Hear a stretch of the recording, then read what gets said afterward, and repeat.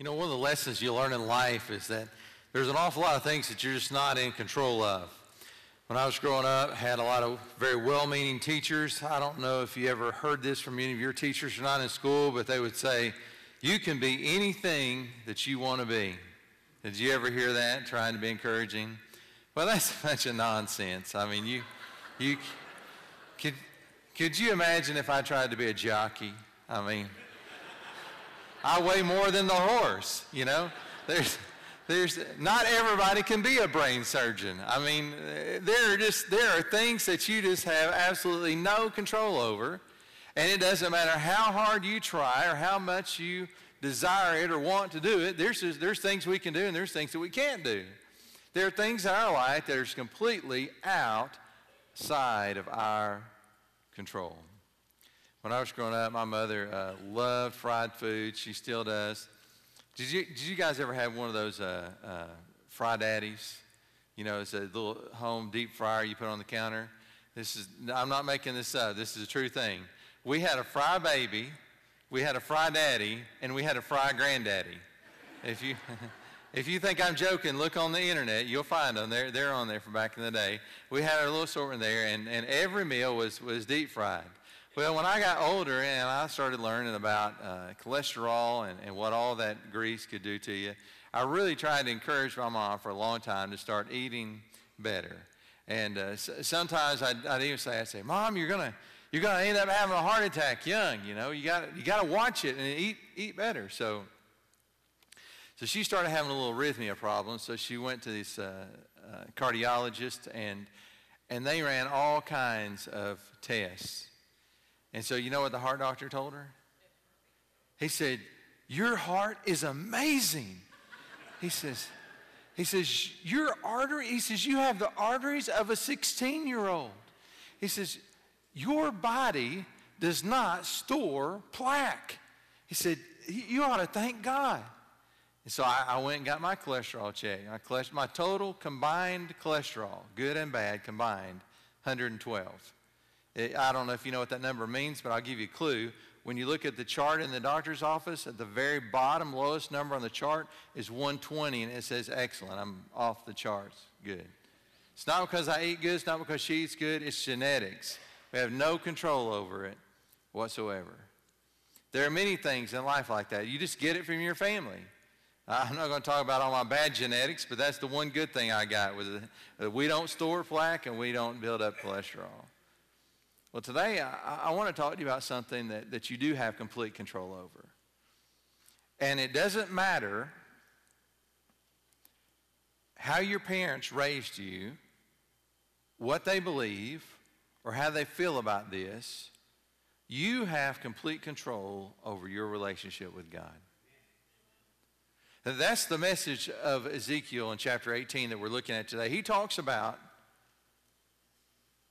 rebellious fathers that raise godly children, and godly fathers that raise ungodly children. And he talks about how that every single one of us, individually, we have the opportunity to serve God, whether the generation before us or after us does or not.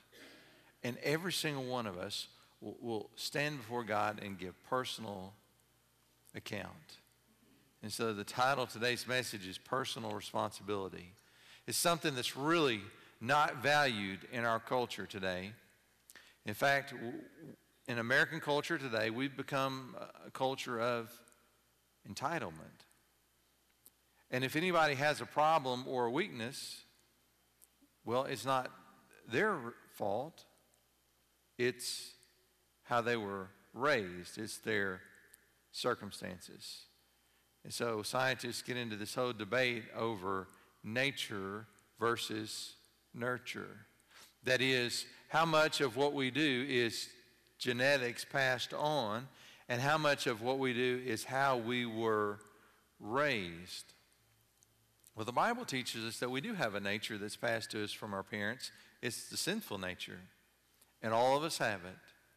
We all have a desire to sin, and we all enjoy sin. But Christ calls us to put to death that nature and choose to follow him. by walking by the Spirit. And all of us were nurtured in one way or another. And some of you here today may have had wonderful parents who loved you and who believed in the Lord, and they may have nurtured you to be in church and nurtured you to come to receive Christ. And some of you may have parents that were even atheists and didn't even believe. In fact, there are some that are here today. Your parents are ashamed that you're here, and they think you're ruining your life by being part of the church and following God. I've heard the stories. I know where we are. We're all over the gamut. But what Ezekiel tells us in this message that he has from the Lord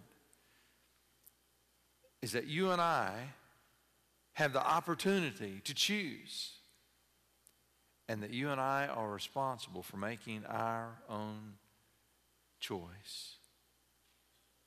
Nobody will get to heaven because they had godly parents who did what was right. And nobody will miss the opportunity to be saved because they were raised by unbelievers. Every one of us has the opportunity to make our own decision, to live our own life, and to serve the Lord. And one day, when we stand before God, we'll stand before Him alone on the sole basis of our own decision. Ezekiel chapter 18 is where we're going to be. Would you stand with me out of honor and reverence for God's word as we read this together? Ezekiel chapter 18 verse 1, this is what it says. The word of the Lord came to me. What do you mean by repeating the proverb concerning the land of Israel? The fathers have eaten sour grapes, and the children's teeth are set on edge. As I live, declares the Lord, this proverb shall no more be used by you in Israel. Behold, all souls are mine. The soul of the Father as well as the soul of the Son is mine. The soul who sins shall die.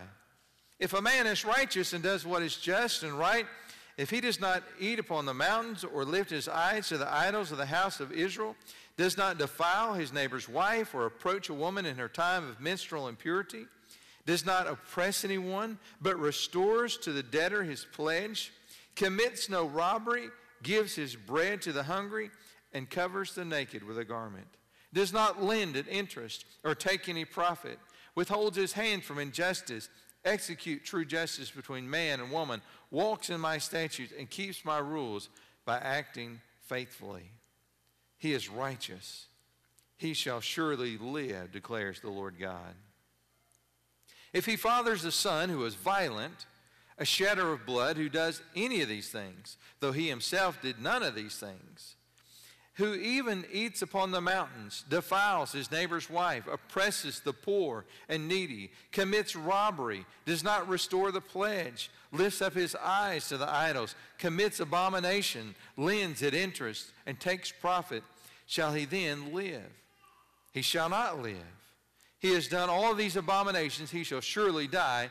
His blood shall be upon himself.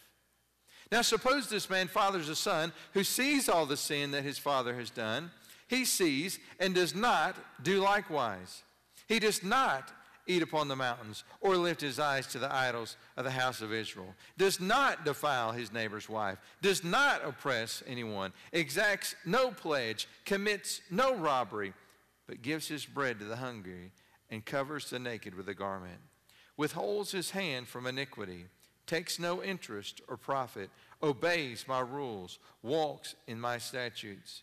He shall not die for his father's iniquity. He shall surely live. As for his father, because he practiced extortion, robbed his brother, and did what is not good among his people, behold, he shall die for his iniquity. Yet you say, why should not the son suffer for the iniquity of the father? When the son has done what is just and right, has been careful to observe all my statutes, he shall surely live. The soul who sins shall die. The Son shall not suffer for the iniquity of the Father, nor the Father suffer for the iniquity of the Son. The righteousness of the righteous shall be upon himself, and the wickedness of the wicked shall be upon himself. But if a wicked person turns away from all his sins that he has committed, and keeps all my statutes, and does what is just and right, he shall surely live, he shall not die.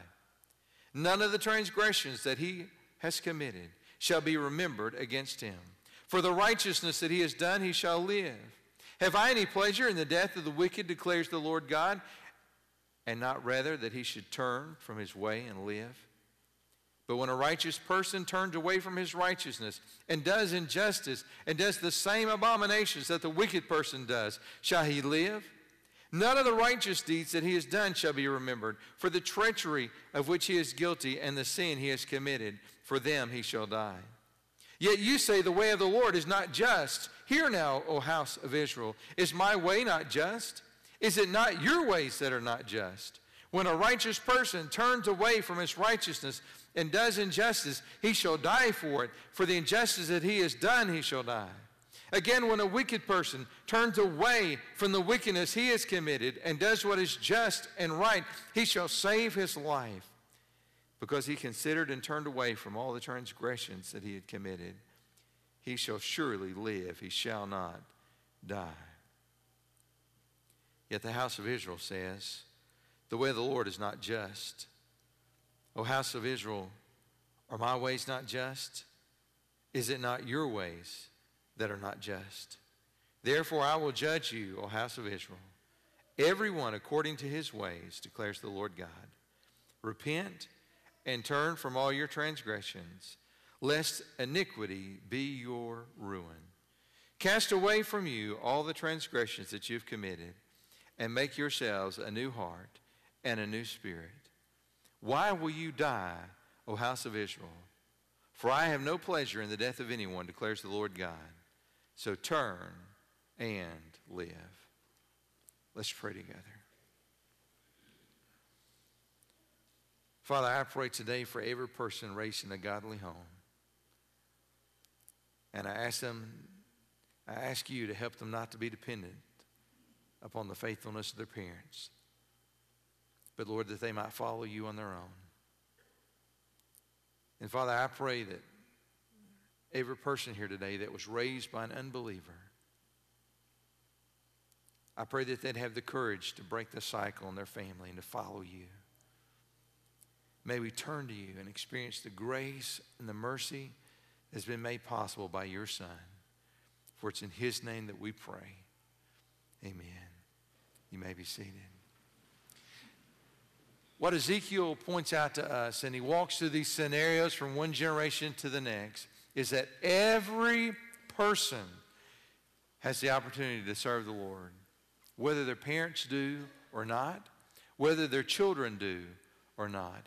Every one of us has the opportunity to choose to follow the Lord and to choose to be faithful. Verses 1 through 3 that we just read, I want you to notice something. The Lord talks about a proverb here. And apparently this is something that was just being said among the nation, and it had been picked up by some of the prophets. And so the Lord confronts them about it, and here's what he says in verses 1 through 3. He says, the word of the Lord came to me. What do you mean by repeating this proverb concerning the land of Israel? The fathers have eaten sour grapes, and the children's teeth are set on edge. And so this proverb talking about sour grapes is talking about that the father sins, and then therefore the children suffer because of it. Well, there's no question that if your parents sin, we often become casualties of their sin. We suffer because of their sin, but not from God. Every single one of us has the opportunity to make the choice of whether we want to follow God or not. And God does not hold us in any way accountable for the sins of our parents or previous generations. Every single one of us, regardless of how bad your home life was, regardless of how much you were abused, you can turn to the Lord and follow him and be saved. Every one of us has this opportunity. And as the Lord confronts the prophet Ezekiel about this proverb that's being passed around. And he says in verse 3, "As I live, declares the Lord God, this proverb shall no more be used by you in Israel." It's important that we realize that just because everyone believes something does not mean that it's true. In the nation of Israel on this day, this proverb was being passed around. People picked it up. People were preaching it. People believed it. And the Lord confronted him, and he says, "You're never going to use this proverb again. It's absolutely not true." Do you know that culture is always changing? If you go back through history, and there's a lot of things that stay the same, but there's a lot of things that are constantly changing. And you think about America today, where we are in our belief system compared to just a few generations ago, what people believed. And true story, no exaggeration whatsoever, true story. There are things today that 2 generations ago in America, if you committed this thing, you would be locked up and prosecuted. Today, because our culture has shifted and we believe completely different things as a whole in America, you can now be arrested for speaking against that thing that once would have got you arrested for committing, because our culture has changed. And culture and society is always changing. And so that's why the culture will constantly come into conflict with God's word, because God's word never changes. And so as what we believe is right and wrong as Americans constantly shifts and changes, then it comes into conflict with God's word. And so it was in ancient Israel. They had this proverb that everybody believed and that everybody was passing around. Everybody had accepted it. And God was pointing out that it was not true and not how he operates. There are people that are walking around and they're saying, well, this is my life because this is what our fathers did, and I'm the son of this sinner, and so now this is the life that I have to live. The fathers have eaten sour grapes, and now the children's teeth are set on edge. And the Lord basically said, he said, I don't want to ever hear that parable again because it's not true. Every person has the opportunity to follow the Lord. Well, not only does every person have the opportunity, but every person has the responsibility. When we begin to think about what God is calling us to do, God is calling us all as individuals to make our own choice to follow him. Every single person must decide whether they want Jesus to be their personal Savior or not. He is not the family Savior unless every person in the family accepts him as Savior. And it's so important for us to understand, as many of us have such a legacy in our families, that we can't depend upon that. And if that legacy is bad, we can't use it as our excuse. Every single one of us is personally responsible and accountable before God. In verses 10 through 13, the Bible is pretty clear that if we experience eternal death, it will be our own doing. It will not be our father or our mother or our extended family. If they influence us, it will be because we allow them to influence us. So notice what he says in verse 10. He says, if he fathers a son who is violent, and then he goes on to list all these sins, a person that is living this lifestyle of rebelling against God. Notice the last part of verse 13, what he says. His blood shall be upon himself. Well, this phrase is used all throughout the Bible to talk about who is responsible. Who's responsible? If you have blood on your hands, it means that you are guilty. And the Bible says here that if this son raises up and he lives his own life of rebellion against God and commits all these things, he says he'll surely die. But then he says, his blood shall be upon himself. Here's what that means. It means that he has nobody else to blame. And I talk to people all the time that They want to blame their parents. They want to blame their spouse. They want to blame their home life growing up. They want to blame their work environment. They want to blame all these different things for why they're making the choices that they are making. And I have all the sympathy in the world for people that live and that grew up in difficult circumstances. I was blessed with a godly home, but I lived in the middle of a lot of people that were not.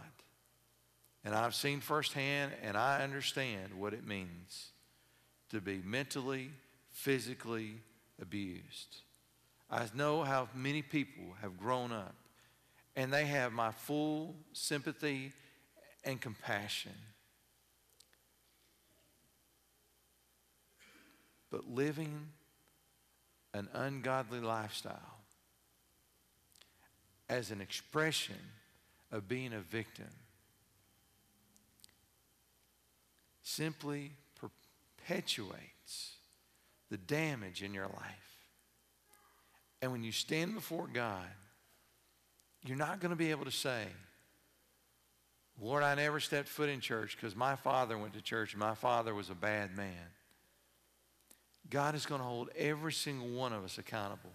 And so the Bible says here about this person, his blood shall be upon himself. Verses 14 through 20 that we looked at just a moment ago, you see, when we do stand before God, every single person will stand alone. Notice what it says in second part of verse 17.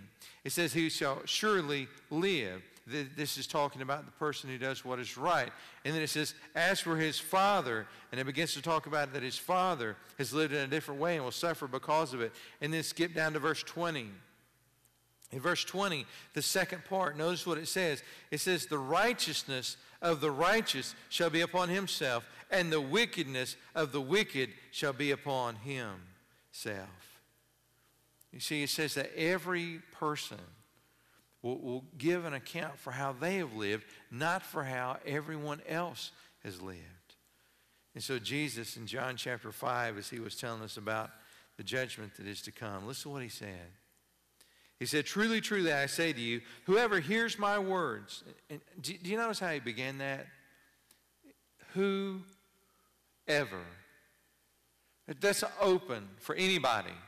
Whoever hears and responds.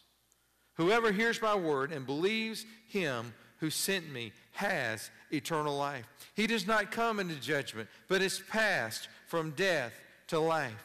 Truly, truly, I say to you, an hour is coming and is now here when the dead will hear the voice of the Son of God, and those who hear will live.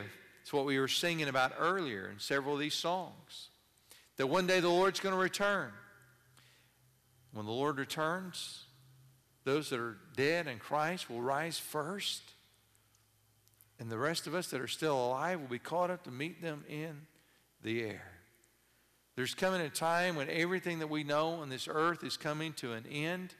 And what happens to us in that moment is dependent upon how we individually responded to Christ. And so he says, whoever hears and believes. He says, for as the Father has life in himself, so he has granted the Son also to have life in himself. And he has given him authority to execute judgment because he is the Son of Man. Do not marvel at this, for an hour is coming when all who are in the tombs will hear his voice and come out. Those who have done good to the resurrection of life, and those who have done evil to the resurrection of judgment. When we understand that there is coming a day of judgment, then it should motivate us to want to be ready. And do you notice all the language that Jesus has used talks about the individual? He says, whoever. And then he says, those who have done good to the resurrection of life. Those who have done evil to the resurrection of judgment. It's individual. All of us stand before him individually. We may have had godly parents that made it easier for us to make the right choices. And we may have had wicked, abusive parents that made it difficult. But no person can make it impossible for you. Every person can be saved. Because when Jesus Christ died on the cross, he died for you individually. So that when you stand before the judgment someday, you'll not be judged on the basis of what you've done, but you'll be judged on the basis of what he has done. When the Bible talks about here, those who have done good, those who have done evil, the Bible says that none are good except for God, and all of us have done evil. And yet, if we accept Christ, then our life changes, and we begin to live a new lifestyle. And that's what this last section of verses talks about, is that it is never too late in this life to repent and be saved. It talks about the evil person that turns. And God makes it clear that he has no delight in seeing anyone suffer. You see, God doesn't want you to suffer in the life to come. God doesn't want you to suffer in the life now. Jesus said, I've come that you may have life and have it more abundantly. More abundantly. Many newer translations say to the fullest. You see, we live in a culture and a society that's broken and distorted and sick and messed up, and you get involved in that. You can have fun for a while and really enjoy your lifestyle, but it'll catch up to you, and everything that looks too good to be true is, and in the end it will bite you, and you find yourself broken and lonely and who knows what. But God wants a better life for all of us. He wants us to have a full life. And it's never too late, as long as you're still here, to turn your life around and to begin in a new direction. And so verse 31, the last part, this is what he says. God is making an appeal to them. And he says, why will you die, O house of Israel? For I have no pleasure in the death of anyone, declares the Lord God. So turn and live. Well, I hope and pray today that no matter how you were raised, where you were raised, what your parents do, or what they believe, I hope that you will choose to follow the Lord and to live. Let's pray together. Father, I thank you that you love us so much, and your mercy is beyond our comprehension. And Father, I pray that you help us to believe in you and to claim the mercy and grace that you offer us. I pray for every person that's hurting today and they carry unforgiveness because of the way that they were treated and the way that they were raised. Father, I pray that in spite of their parents' sin, that they would follow you and live. And Father, I pray for the person that was raised in this church. Maybe their parents are just icons of faithfulness. Help them not to rebel. Help them not to depend upon their parents' faithfulness. But Father, I pray that they would choose on their own to follow you and to serve you and to continue that godly legacy. For it's in Christ's name that we pray. Amen. Well, every person has to make a decision. If you've never made that decision, today is the day.